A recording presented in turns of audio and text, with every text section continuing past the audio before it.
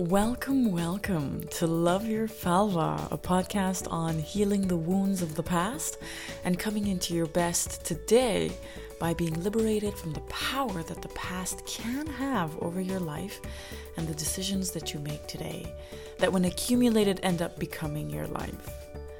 And this happens without you being conscious of it. So my aim is to bring more awareness and consciousness of how the past steers the present and how we can use it to our advantage rather than the opposite, rather than being led by it unconsciously. Love Your Falva is all about your inner masculine and feminine energy dynamics and how they show up in your external reality, meaning how they affect all your relationships. That's your relationships with family members, friends, romantic partners, lovers, colleagues, strangers, money, job, creative pursuits, the food you eat, and how you treat and take care of your own body, and everything else in your life. Okay, so I'm going to start with a very brief story, a very recent one of just last year on my birthday when I went to a show that was kind of a Cirque du Soleil of sorts, and it was a beautiful journey that all these dancers and singers would take the audience on, and it was full of color and dancing and loud noises and singing and beautiful costumes and props and equipment and all kinds of things that are suspended from the ceiling and coming out of the ground, and beautiful stage set up. And it was towards the final third of the show when the lights went out, it was complete silence, and all of a sudden there was this loud noise, boom. And these two acrobats, one on the left side, one on the right side, showed up. All of a sudden the spotlight turned on right on them. They were suspended from the ceiling inside of a hoop. And they were doing all these beautiful acrobatic movements inside of the hoop. And the one that was on the right side was very close to me. It was almost right above my head. And quite honestly, in that moment when the noise fired off, boom, and the spotlight turned on, and I saw this person above me, I zoned out, let's just say zoned out for a few seconds, anywhere between 5 to 15 seconds, I would say. So what I mean by zoned out is I actually dissociated. Now, what does that mean? That means that I left my body. So even though my body was there, my head was turned up, my eyes were locked above me looking at this acrobat, I was actually not really there. And I understood when I returned into my body and I caught myself. I've had enough practice to be able to catch dissociation by now. And I caught myself actually returning to my body and looking around, and I laughed out loud, and it was loud enough for my laugh to be to be stifled. But I laughed out loud because it was so exciting to catch myself returning to my body, to catch myself dissociating for a few seconds. And I just put a hand on my arm, my right hand on my left arm, and I just kind of felt my arm. I squeezed it, and I thought to myself, "You're here, Hoda. You stay in your body."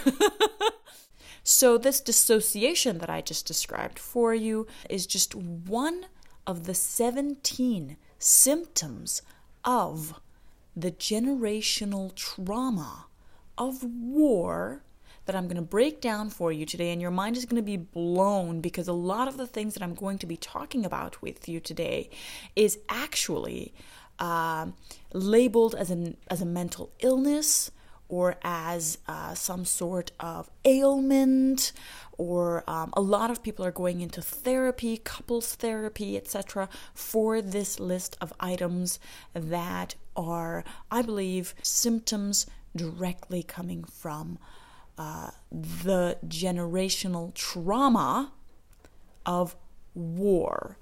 Now, what we're going to touch upon today is specifically what generational hand-me-downs are. And when I say generational hand-me-down, that includes generational traumas, generational beliefs, and generational patterns and attitudes that have been handed down to us that worked in the past for our forefathers and foremothers, but no longer work for us bipedal animals of the 21st century today. That's what I mean by a generational hand-me-down. So traumas, beliefs, patterns, and attitudes that worked in the past when people were trying to survive, but don't work for the 21st century human being who wants to not only survive, but thrive in the most peaceful state that the earth has ever experienced. Now, you might say, I don't come from war, but I've got news for you. If you have, say, your great-grandmother's eyes or your grandfather's nose or your mom's nails or your dad's long arms, for example, then that means that you understand that physically there is a pattern, a blueprint that is handed down to you from generation to generation that has created the physical creature that you are today. I think that that's easily established through high school biology already, right? So now, it's not only the physical DNA that we take on, the physical hand-me-downs that we take on from generations past. It's emotional, attitudinal, the attitudes, and relationship dynamics as well that get handed down to us. Now, one of our shared human traumas in the generations past, so we're not talking about you, we're not even talking about mom and dad, but this might apply to some of you out there. Mom and dad maybe have had experiences of war. But to keep it safe, if your grandparents or great-grandparents or great-great-great-grandparents went through any kind of war, this will probably include 99% of the people on the face of the planet, then the generational trauma of war and its symptoms apply to you and how they're showing up in your relationships today. Let's start with number one. Let's just dive in, shall we? The first one is scarcity and hoarding. So having a mindset that there's never enough to go around for everyone. Never enough food, never enough love, never enough people and connections, never enough support, never enough love, never enough water, never enough. There's always a shortage. And that leads to hoarding, whether it's hoarding something physical, like hoarding food, any kind of supplies, hoarding toilet paper in a pandemic, hint, hint, nudge, nudge, or hoarding lovers, hoarding money and wealth in business. It's never enough because your mind is on this response to war that I am not going to survive. I need to have in my hands tangibly as much as possible because it's gonna run out and I'm gonna be left high and dry and I'm not gonna survive. The opposite of this programming is the belief and the faith that there's always more than enough to go around, and I'm gonna prove it to you. When was the last time you actually ran out of oxygen? We're not talking about if you felt like you were short of breath or you ran out of breath, or you were working out and you felt like your body needed to pump extra blood to your heart and your organs to breathe better. We're talking about just oxygen not being there at your service to feed you with the oxygen that you need. When was the last time that happened? Would you agree that there is an abundance of oxygen to keep you alive at any given moment? Just naturally. All right, I think that's enough. We don't need too many other elements as examples. I can give you a bunch of other examples. But I think the one thing that's keeping you alive more than anything else is the oxygen that you're breathing into your lungs. And if that's abundant and that's keeping you alive automatically, then maybe we could just make a little bit more of an effort to focus on abundance rather than scarcity. Number 2 is reactivity. So constantly being reactive, being in fight, flight, freeze mode, constantly wanting to defend yourself, feeling like you need to fight someone, you need to fight back, you need to defend your honor, your respect, your family, whatever it is that you need to defend. It's like a feeling of being in war and that people are at war with you. And so you are very highly reactive. Number 3, catastrophizing. What is catastrophizing? It is making a mountain out of a molehill. In your relationships, when something small goes down, do you catastrophize it? Do you turn it into something out of proportion, big and horrible and tragic, and then regret it and think, oh my goodness, I was a little bit too dramatic?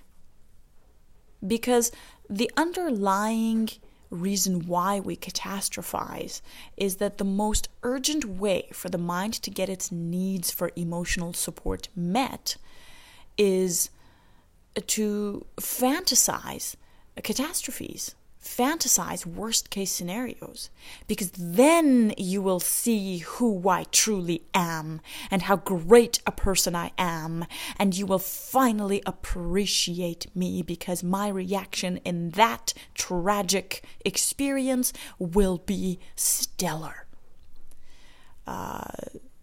Middle Eastern, Mediterranean shows, Western soap operas, they're great examples of such catastrophizing, and that's why it's so kind of verging on disgusting to watch these shows.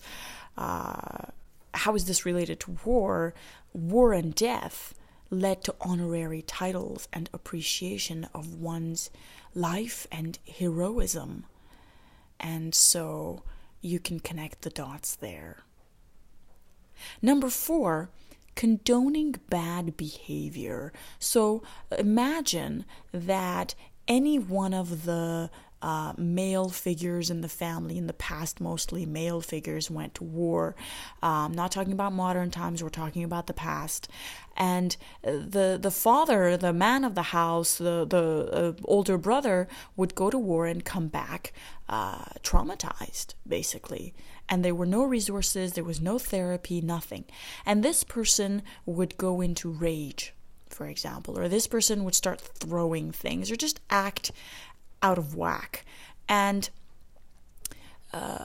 usually mom in the house, what she would do was she would tell the kids that the dad was either just tired or that this is nothing or that it'll go away.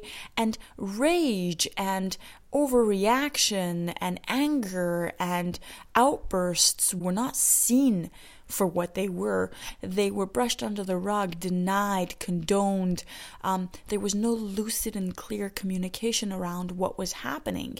Children were expected to process what had just happened, what had just scared the crap out of them, as normal behavior, as something that would just go away on its own. And this condoning of such behaviors and emotional outbursts can translate today in your relationships as having no boundaries and finding excuses and reasons, even from under a rock if you must, to condone what's being done that is breaking your boundaries, that is hurting you, that is scaring you, that is making you feel immense discomfort and is causing you to bite your tongue and not vocalize anything about how you might feel, but to retreat to your room like you did during childhood and just pretend all was well and that this was normal behavior. Let that sit with you.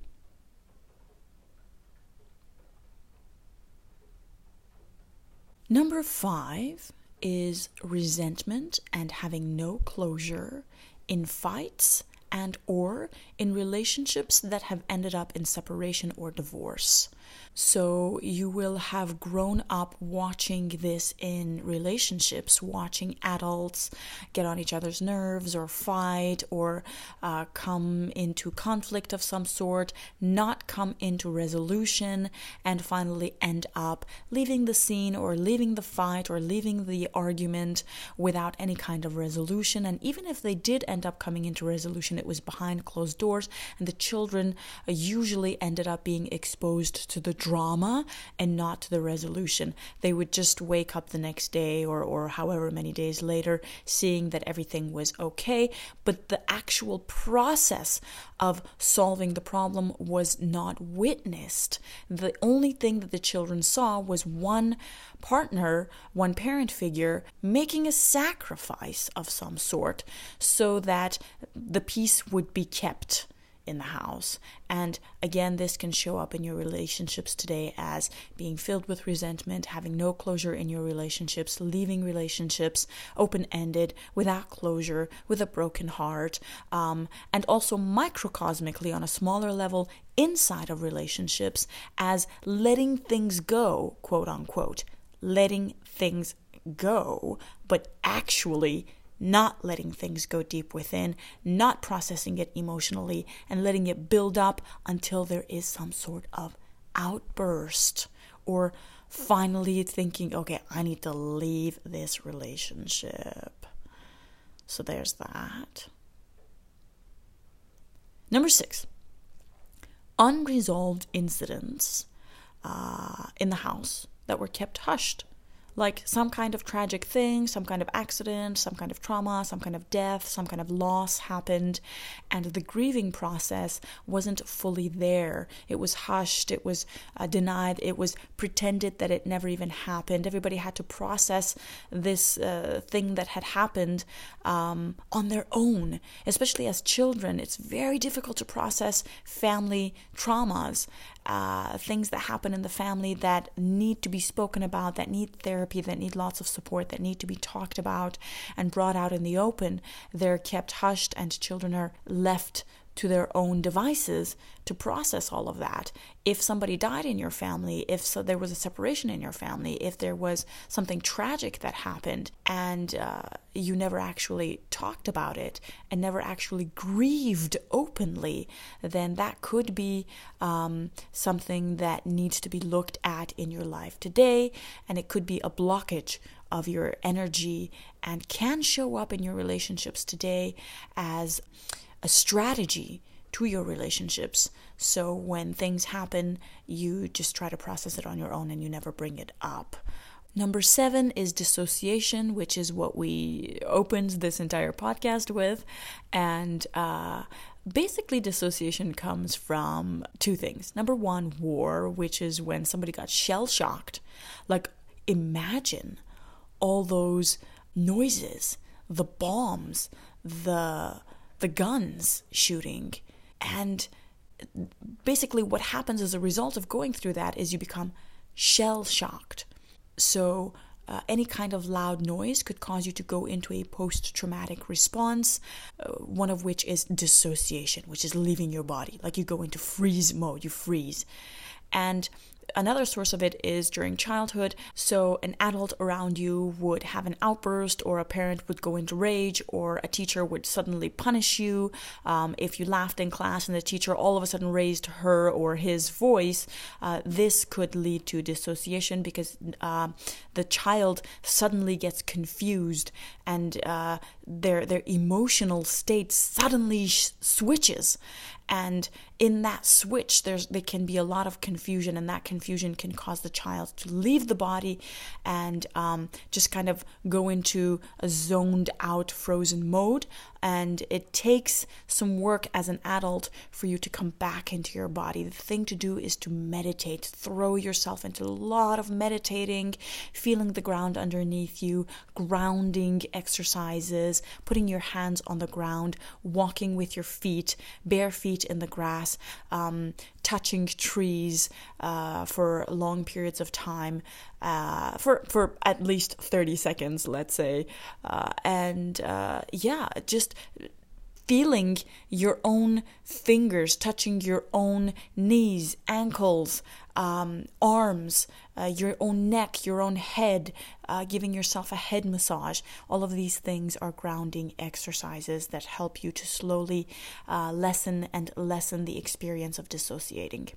Number 8 is mistrust and distrust. Mistrust is trusting someone too soon and then regretting it.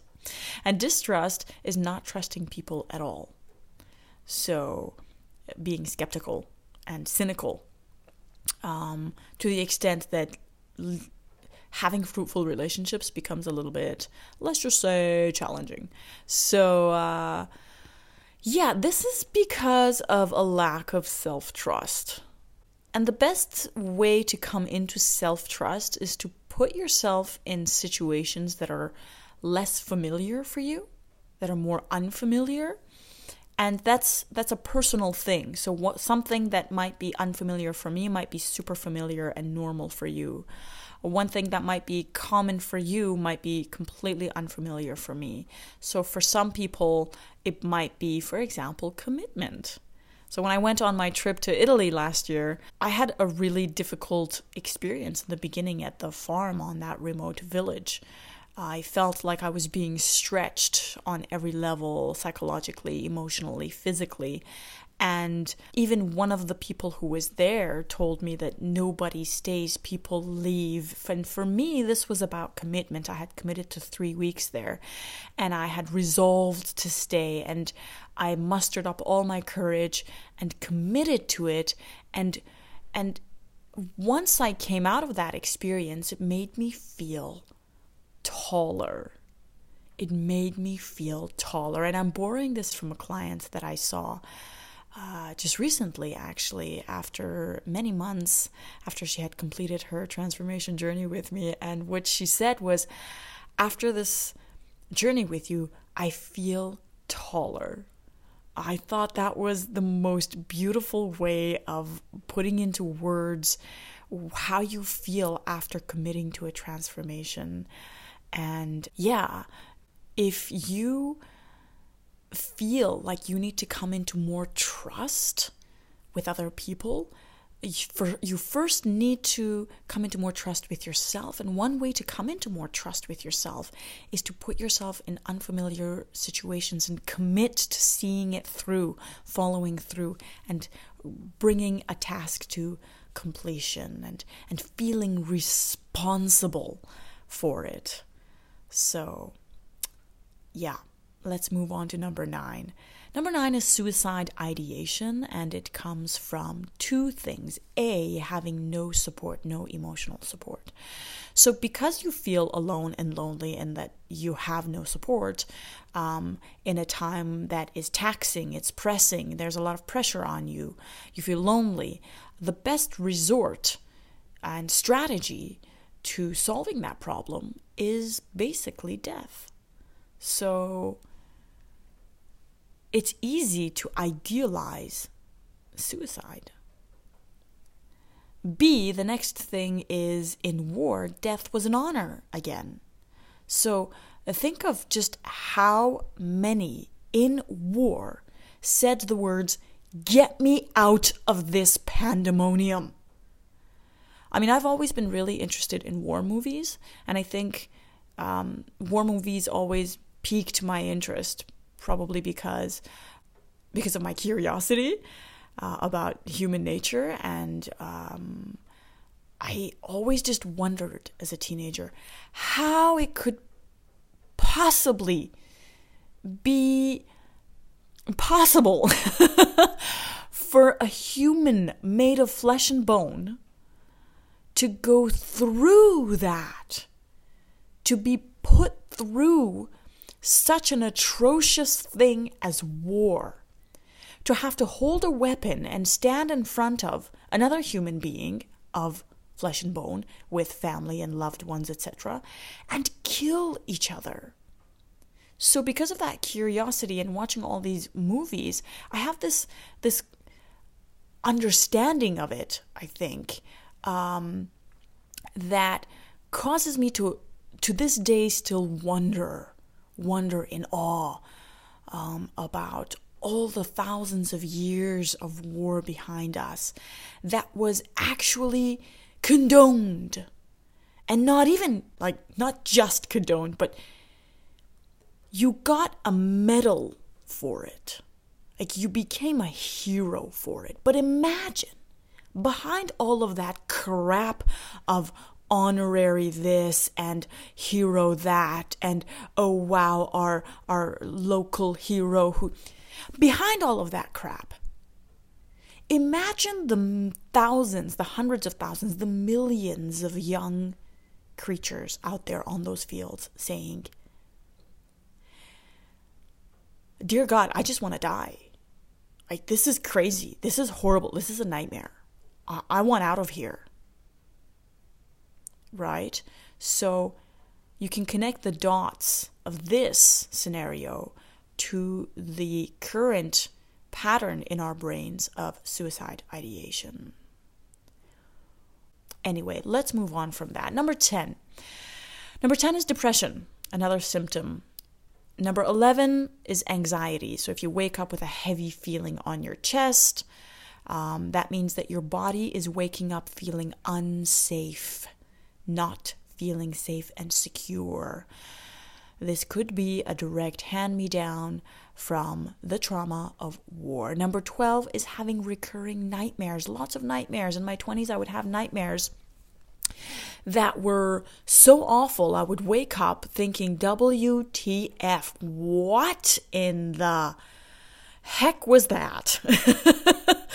So this is your unconscious mind basically on its knees, asking you to pay some attention to some things, to stop running and to get still and get to know yourself and allow for some stuff to surface, to come up, to be integrated, to be accepted, to not be rejected and denied. Stop running from yourself. Number 13 is insomnia and sleeplessness. Again, that is a call for attention.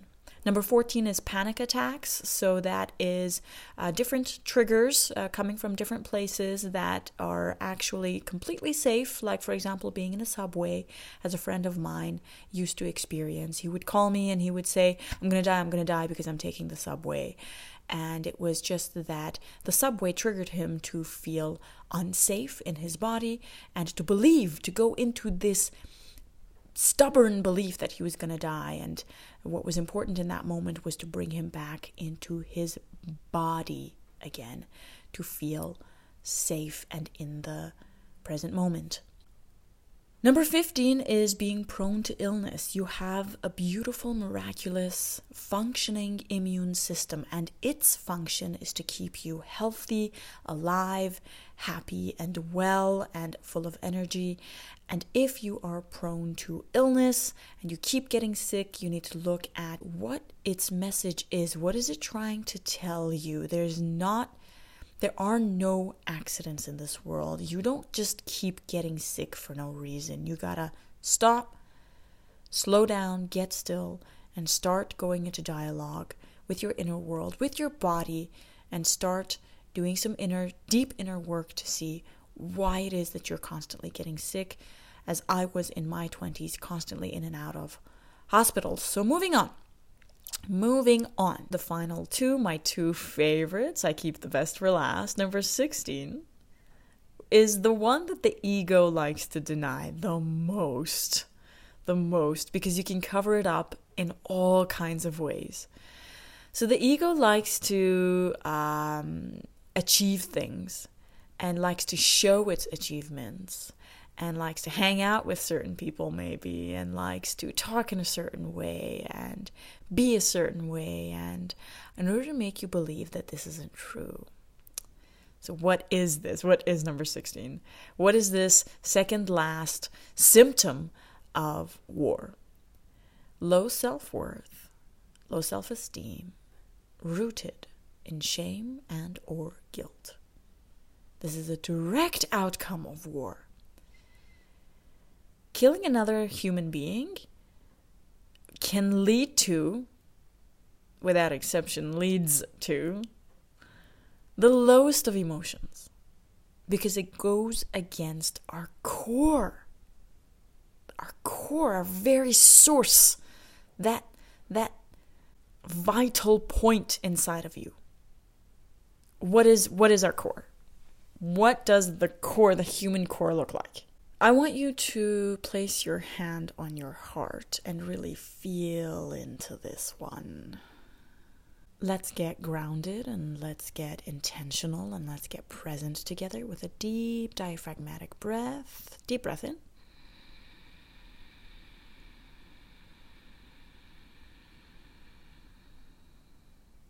And exhale slowly.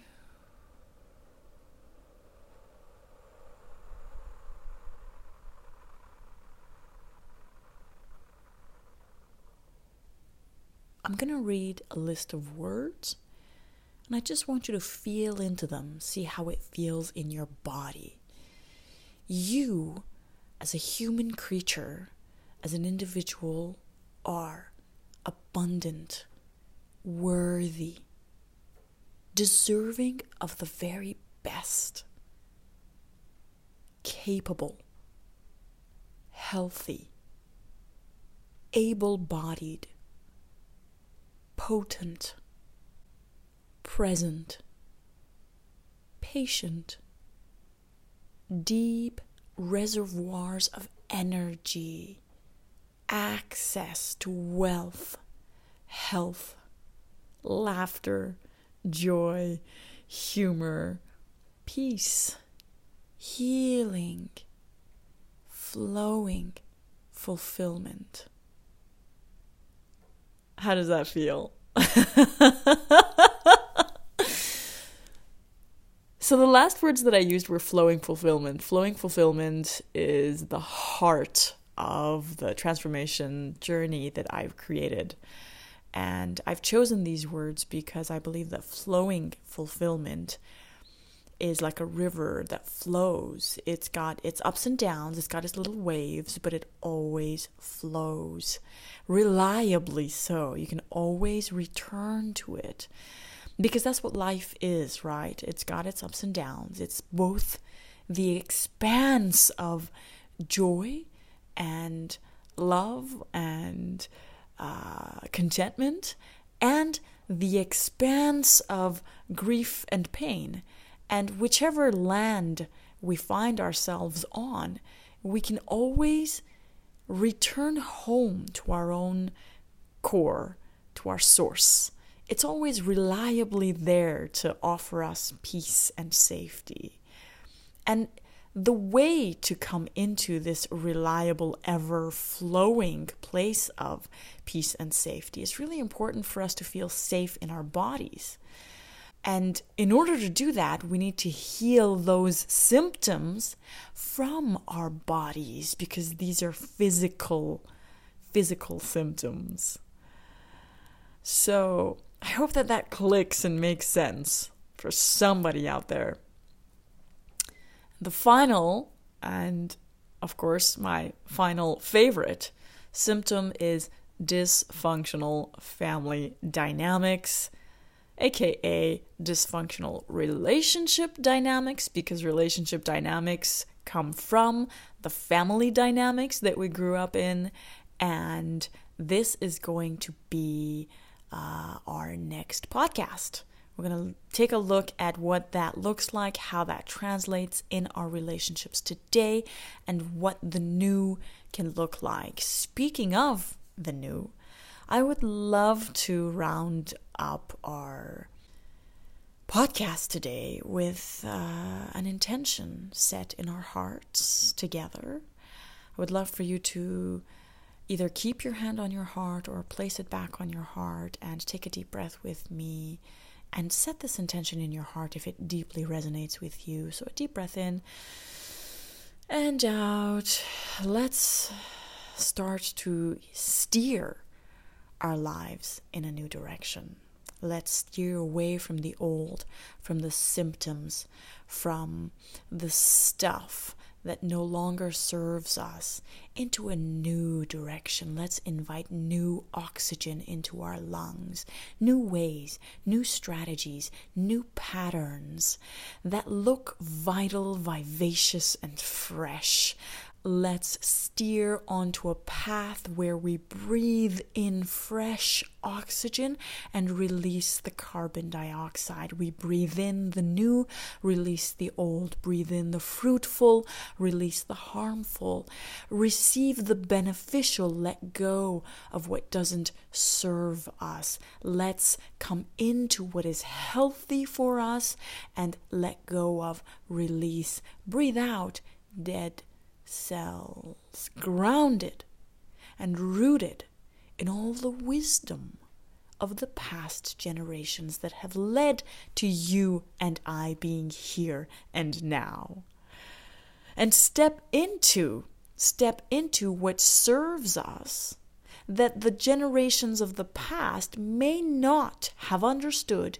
Let the wisdom of the past, without denying it, without rejecting it, without running away from it, but accepting it, seeing it for what it is, taking what does serve you, taking the essence of all that wisdom and adding with it what you want that will serve you in this day and age, and let it all permeate, mingle, and mix within you to become the beginning of your sovereign creatorship. Breathe that in and simply trust the rest. Thank you for tuning into this third episode of Love Your Falva. Love the balance within. Love the masculine and the feminine. Love the past and the present. Look forward to the future. Love mom and dad. Don't choose. It's not this or that, as Dr. Carl Gustav Jung says, this and that. It's the most joyful, most fulfilling place to live life off of. I'm wishing you love and light, healing, self-knowledge, empowerment, and balance your way always.